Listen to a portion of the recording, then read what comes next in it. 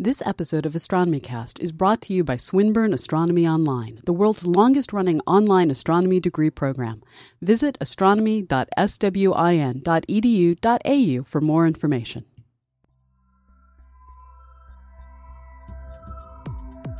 AstronomyCast, episode 413, Navigating Near.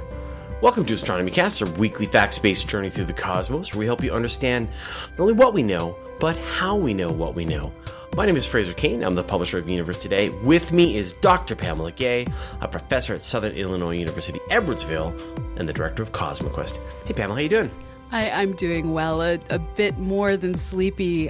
We just finished a 2-day all-hands meeting for CosmoQuest, where we brought in all the new people for our funding, and then got home to a sick dog. So it's like I've gone 3 days without enough sleep, actually much longer than that. So this is going to be the Sleepy Pamela episode, so please be kind. Oh, I won't. I just got back from the tough question's got to come. It's got to happen. I have no sympathy, no mercy. But I just got back from a week-long trip in Banff, Jasper, and if you've never been to that part of the world, I highly recommend it. It's so great. It's unbelievable. What a beautiful, beautiful place. Man, I like road trips. So today's episode of AstronomyCast is brought to you by me. Well, it's actually brought to you by Universe Today, which you're probably aware is the website that I run, www.universetoday.com. I've been doing AstronomyCast with Pamela for almost 10 years now, and I've been running Universe Today for more than 17. And in the past, the website was fully supported by advertising, and it mostly still is. It's expensive to pay for all the writing and audio and video and web servering that we do. But many people have asked how they can support the education and space and astronomy news that we do directly. And there is definitely a way you can do it that gives you some cool perks in return. So if you join our Patreon campaign, which you can just go to patreon.com/universetoday. And if you join at any level, starting at just $1 a month, we will remove all the advertising from Universe Today for you. You'll get advanced access to all our videos, see behind the scenes and additional content that nobody else sees. At higher levels, we'll give you a shout out. We'll put your name in the credits and even give you access to our internal Slack communications tool, where our team comes together to discuss everything we do. But most importantly, if you think that what we're doing is making the world a better place, it's a way to directly support it. And the more you pledge, the more articles we can write, the more videos we can make, and the more we can just make everything better. And I love the idea of creating content directly for you, the space fan. And I hope you'll join us with your support. So just go to patreon.com/universetoday and check out how you can support what I'm doing for you. This episode of AstronomyCast is brought to you by Eighth Light Inc. Eighth Light is an agile software development company. They craft beautiful applications that are durable and reliable. Eighth Light provides disciplined software leadership on demand and shares its expertise to make your project better. For more information, visit them online at www.eighthlight.com. Just remember, that's www.thedigit8th.light.com. Drop them a note. Eighth Light. Software is their craft. AstronomyCast is proudly sponsored by CleanCoders.com. Training videos with personality for software professionals.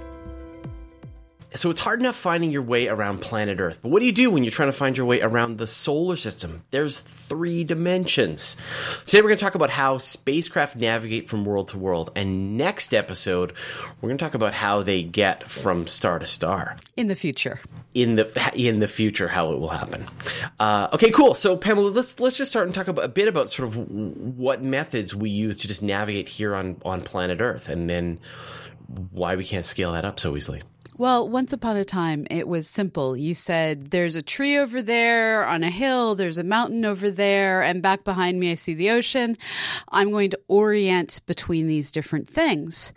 And while you might sometimes screw up because you misjudged your distance to the tree, you generally knew where you were in the grand scheme of your small area. As people's worlds got bigger, as they explored further and further across land, it became a matter of, I know the sun rises in the east and sets in the west. And we could get our basic directions off of the stars and the sun with enough guesstimates on time that we could handle things like the Mediterranean. Now, when people started trying to travel across the ocean, we had to then solve the time problem. Travel this far across this completely blank ocean for this amount of time.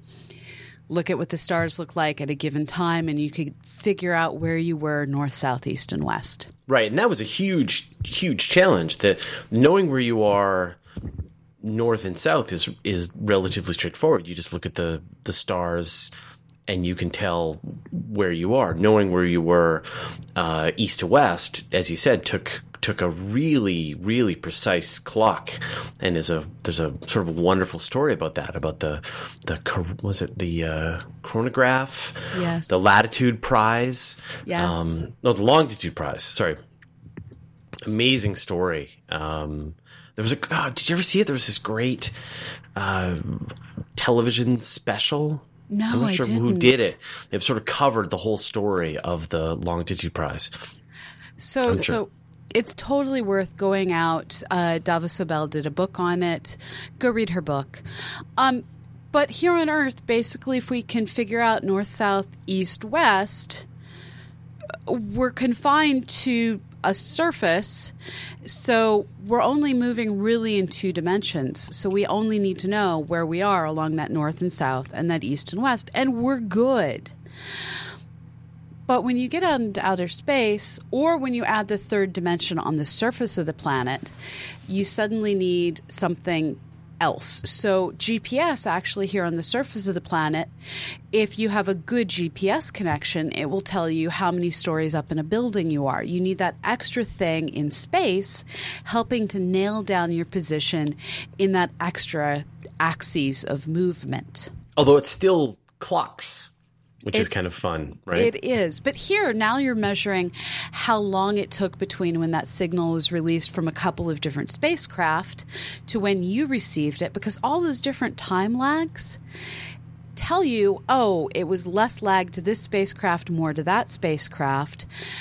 Now I know my distance from these 3 spacecraft. Now I know how high above the surface of the planet I am.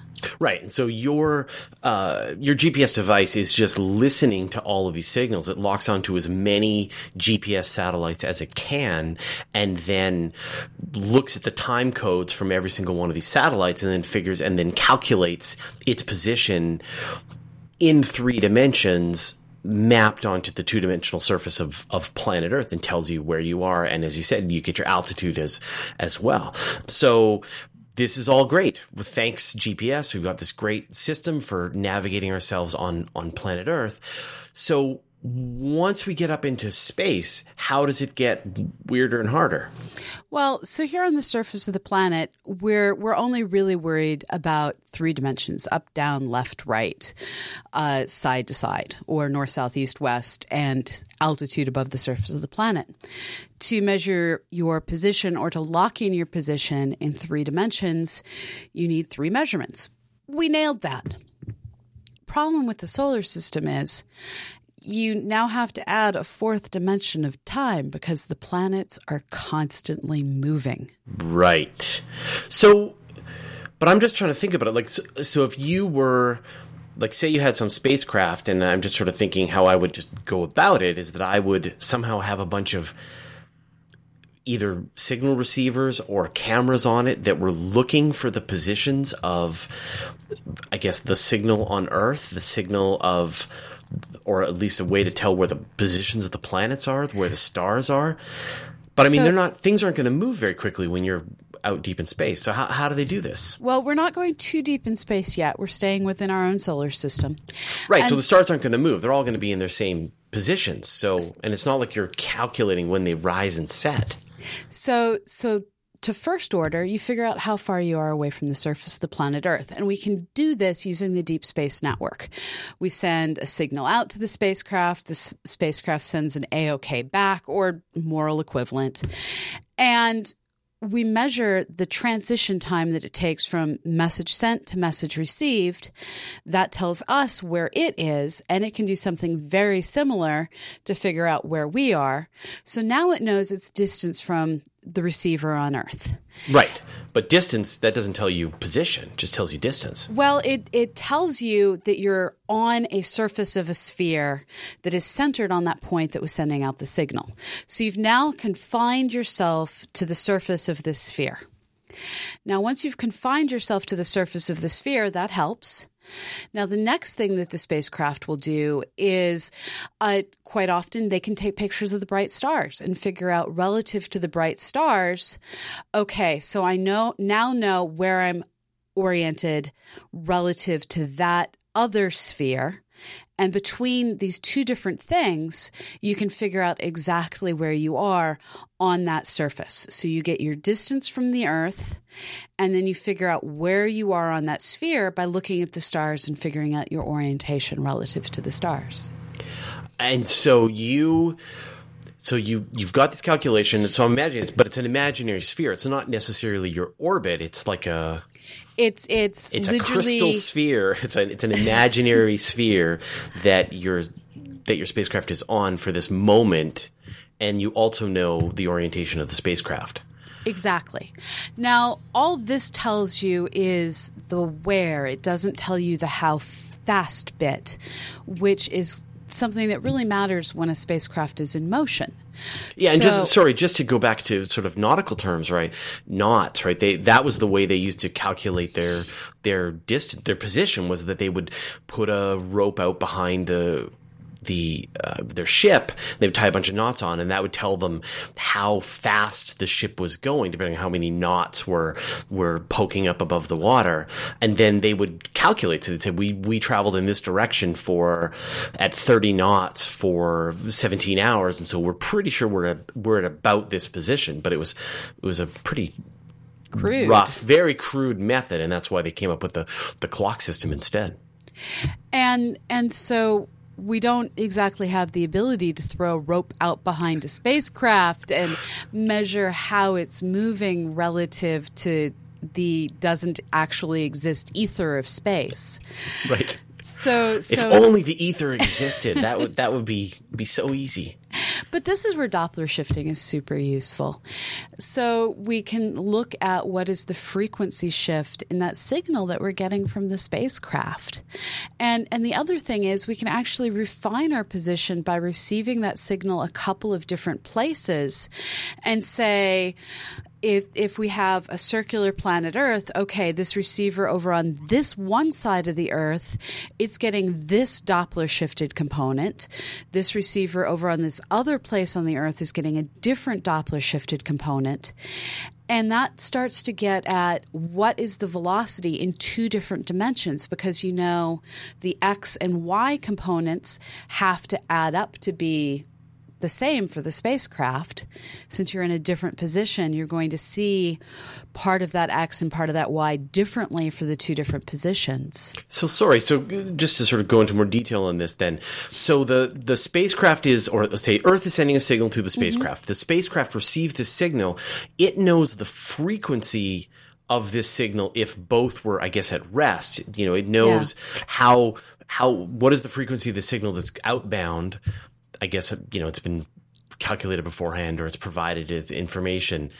And then it measures not only, or provides the time code, but it actually measures the frequency of the signals that are coming towards it and says, okay, great. I know what the frequency should be. I'm calculating what the frequency is now. So I know what my relative velocity is to that signal. Yes. And if I can get two signals and calculate the frequency, then I can see, I'm moving a little towards this signal and a little away from that signal, and you can do the math to figure out your exact velocity in this three-dimensional space. Exactly. And one way to think of it is if you have a car that is moving straight away from you, you have pure Doppler shift. If you have a car that's moving in front of you as it goes by on a road that you're standing on the sidewalk beside, then you have zero Doppler shift when it's straight in front of you. But as that angle changes from being off in the distance where it's close to coming straight at you, but not quite because you're on the sidewalk and not on the road, that angle, as it changes, the amount of Doppler shifting changes. And then it happens again as it's moving away. Well, if you have two different people watching at two different points on the sidewalk, they're going to experience the zero Doppler shift of being directly in front of you on the street at different times. And at any given moment, they're going to see a different frequency shift. Right. Okay. So now we've got distance from the Earth. We've got our velocity. And we've got a sort of a sense of what our orientation and position is. So does that give us all the tools that we need to pretty accurately know where we are? The velocity is hard to get completely right because with our two measurement example, we've now only gotten that velocity nailed down in two different axes. You really want to have three different points to measure it to get your three-dimensional velocity. So once you get that three-dimensional velocity, measure your three-dimensional location, you know where you are and you know where you're going. And that is the important part for not losing your spacecraft. But beyond not losing your spacecraft, you need to also know all those three-dimensional components for where you're getting to and calculate into the future, how's my spacecraft moving into the future and how is the planet I'm going to, or the comet or the asteroid, how is it moving into the future? Right. And so that is I guess that's part of the time component, is that with more measurements of these, your distance, your velocity in the three dimensions, your orientation, you start to chart this line in space that tells you with greater and greater accuracy where you are along, what your position. Essentially, you're calculating what your orbit is around whatever body you're orbiting, be it the Earth, be it the Sun, be it Mars, whatever. And so that's the point that you really, then the flight controllers really know exactly where that spacecraft is, give it enough time. I mean, it's very similar to finding the asteroids. We talk about how scientists have found some asteroid and we're not sure if it's going to smash into the Earth or not. We just need to take a few more readings and then we'll get a sense of where it is. So same thing, right? Exactly the same thing. And one of the things that is a problem with asteroids, but not a huge problem with asteroids, is you have to worry about what are the gravitational interactions they're going to have with other bodies. So how is Ceres going to randomly yank around smaller asteroids that get too close? We also have to worry about with spacecraft as they approach other bodies, how is that gravity going to affect their motion? So we have to think about both, the spacecraft has its own engines, its own thrusters, and we can use those to change its velocity. But then gravity is out there exerting this constant force going, I'm going to push you. Well, pull, actually. And so the sun is out there just yanking away on the spacecraft. The planets, when you get too close, yanking away on the spacecraft. And this is useful when we use gravity to change the orbits of spacecraft. But all the things you have to keep track of, you have to know where you are, when you are, where you're going, and what extra forces the universe is going to add to your journey. So let's talk about how then the flight controllers will try to modify. I mean, it's one thing to know where you are and where you're going, but what you really want to do is be able to go to different places. And so how do they then make their, what kinds of calculations, what do they do to be able to then change a spacecraft's orientation? Well, if you're in an orbit around a simple body, so a satellite orbiting the Earth, for instance, then if you know the where you are and how fast you're going, that will allow you to figure out the rest of your orbit more or less. You want more than one reading just because things change, errors happen. And then to change your orbit, you figure out where in the orbit you need to change your velocity to get the effect you want. So, for instance, if you launch yourself into a highly elliptical orbit where you're coming down to maybe low Earth orbit, 300 miles up at your closest approach, zipping out to 10,000 miles out on your further approach, if you want to circularize that orbit, you either have to slow yourself down when you're at that closest approach so that you don't zip back out and then you end up with a tiny circle. So you can go from far out to circularized close in, meet up with the space station. But if you want to circularize yourself out further out, you speed yourself up on that further out point. So you stay out in those outer parts. So this is where we talk about delta V. Yeah, so I mean, everything I've really learned from the Kerbal Space Program, and what's really great about that program is this. You start to realize, you see how everything is just these orbits, right? They're all ellipses, and so your spacecraft is just following some circular orbit or some elliptical orbit around some body, and it just goes around and around and around and around. And then if you want to go somewhere else, like say you want to go from the Earth to the Moon, you don't just point your spacecraft at the Moon and just fire your thrusters. I guess if you had unlimited fuel, you could kind of do that. But what you do instead is that you calculate the new orbit that you want to get to. You calculate your insertion orbit. And then it's going to say, it's going to come back and say, okay, great. So now you need to orient yourself in this direction and you need to burn your thrusters for a certain amount of time until you've reached this new orbit. And sometimes once you've reached the sort of the top part of the orbit, you then need to turn around and do a different burn to stabilize the orbit into the new position. And that's just to get yourself to where you can do an orbital insertion. And so going back to what you talked about, like once you know where you are, where you're going, what your speed is, then you can make those calculations for the orbital burn that's then going to put you into the new position that you want to be in. And one of the things that always amazes me is it's relatively easy to start calculating in the grand scheme of the universe how much delta V you need in order to move from one orbit to another. But where it starts to get tricky is when you make that delta V, you're also changing the mass of your spacecraft. So now the kind of delta V that you need to put in, you'll get a different delta V with a different amount of force depending on if you're heavy or you're light. So the amount of firing you need to do to get that same 100 kilometers per whatever unit of time is relevant change in velocity, if you're full up on fuel, is going to take a whole lot more fuel. If you're lightweight, it takes a whole lot less force. And this is what we saw in The Martian. He knew what delta V he needed to get, but he knew his spacecraft was too heavy for the amount of fuel he had to get him that delta V. So if they could remove it, they removed it. Make it smaller, you require less force for the same delta V. Right.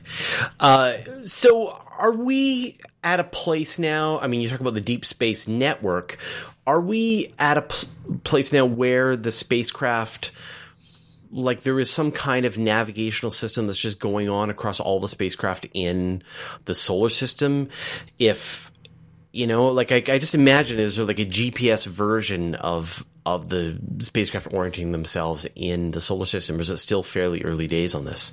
It's not early days, but it's not GPS. It might be safe to say we're in the early 80s. We have plenty of receivers on the Earth. It becomes fairly simple to catch the signals that we need to.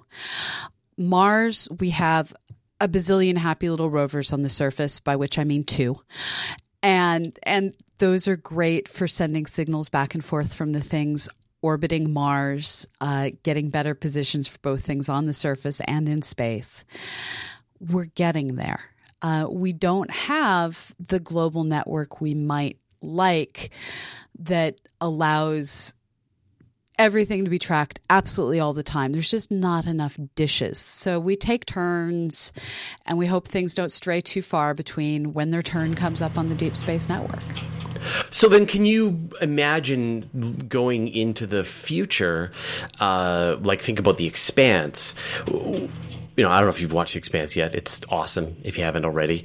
I can imagine a few hundred years down the road when we do have a colony on Mars, when we do have someone has hollowed out asteroids just as expected by Dr. Pamela Gay, that we've got these spacecraft buzzing around, mining different worlds. What would a future navigational infrastructure look like here in our solar system? It's going to be a land of transponders. You walk into a room, you see the holographic display where everything is saying, I'm this distance from this, I'm this distance from this. And we'll probably want to have some fixed points that we work very hard with lasers to make sure that they are our standard reference frame, just like we have the GPS around the Earth as a standard reference frame. So you can imagine that there are at various points spacecraft that are sitting there going, I know exactly where I am. I know exactly where I am. And those are the things that become our solar system-wide GPS as they orbit the sun instead of orbiting our Earth.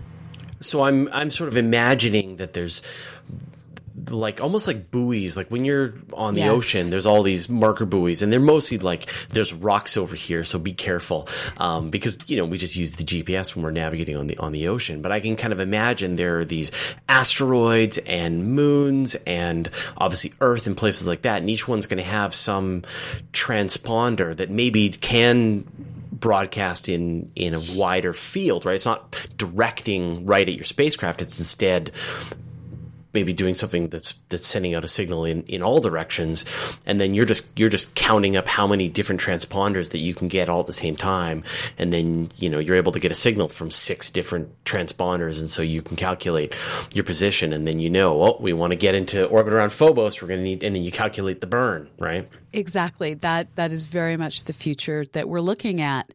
And what's amazing is how much we'll learn about things as simple as what are the densities of different asteroids as we're able to see interactions with things flying past each other and we measure their exact sizes better, how we're going to be able to get at the fine details of orbital interactions over time as we see, this transponder is a 1/100th of a second off of where we expect it to be. That means there's some interaction that occurred. We're going to learn so much more about the densities of the rocks in our solar system as we drop radio transmitters on them one by one, year after year after year. Right. And eventually we will have probably a transponder on every object out above there. Above a certain size. And not to mention a bunch of just artificial ones placed in spots that we've created just to help if it's not, if there's a big wide space or whatever. So it's pretty exciting to think about that sort of future, because it means that we've become a true solar system spanning civilization. Yes. And what's awesome is all it takes to keep refining that is to use shorter and shorter wavelengths of light until, we know where things are within nanometers. That's amazing. So next episode, we're going to be talking about a similar idea, but how would we scale this up to navigating outside of the solar system? So we're going to sort of move into science fiction land. I'm really excited. Cool. All right, we'll talk to you next time. Thanks, Pamela. Sounds great, Fraser. Thanks for listening to AstronomyCast, a nonprofit resource provided by Astrosphere New Media Association, Fraser Cain, and Dr. Pamela Gay. You can find show notes and transcripts for every episode at astronomycast.com. You can email us at info@astronomycast.com. Tweet us at AstronomyCast. Like us on Facebook or circle us on Google+. We record our show live on Google+, every Monday at 12 p.m. Pacific, 3 p.m. Eastern, or 2000 Greenwich Mean Time. If you missed the live event, you can always catch up over at cosmoquest.org. If you enjoy AstronomyCast, why not give us a donation? It helps us pay for bandwidth, transcripts, and show notes. Just click the donate link on the website. All donations are tax-deductible for U.S. residents. You can support the show for free, too. Write a review or recommend us to your friends. Every little bit helps. Click Support the Show on our website to see some suggestions. To subscribe to the show, point your podcatching software at astronomycast.com/podcast.xml or subscribe directly from iTunes. Our music is provided by Travis Searle, and the show is edited by Preston Gibson.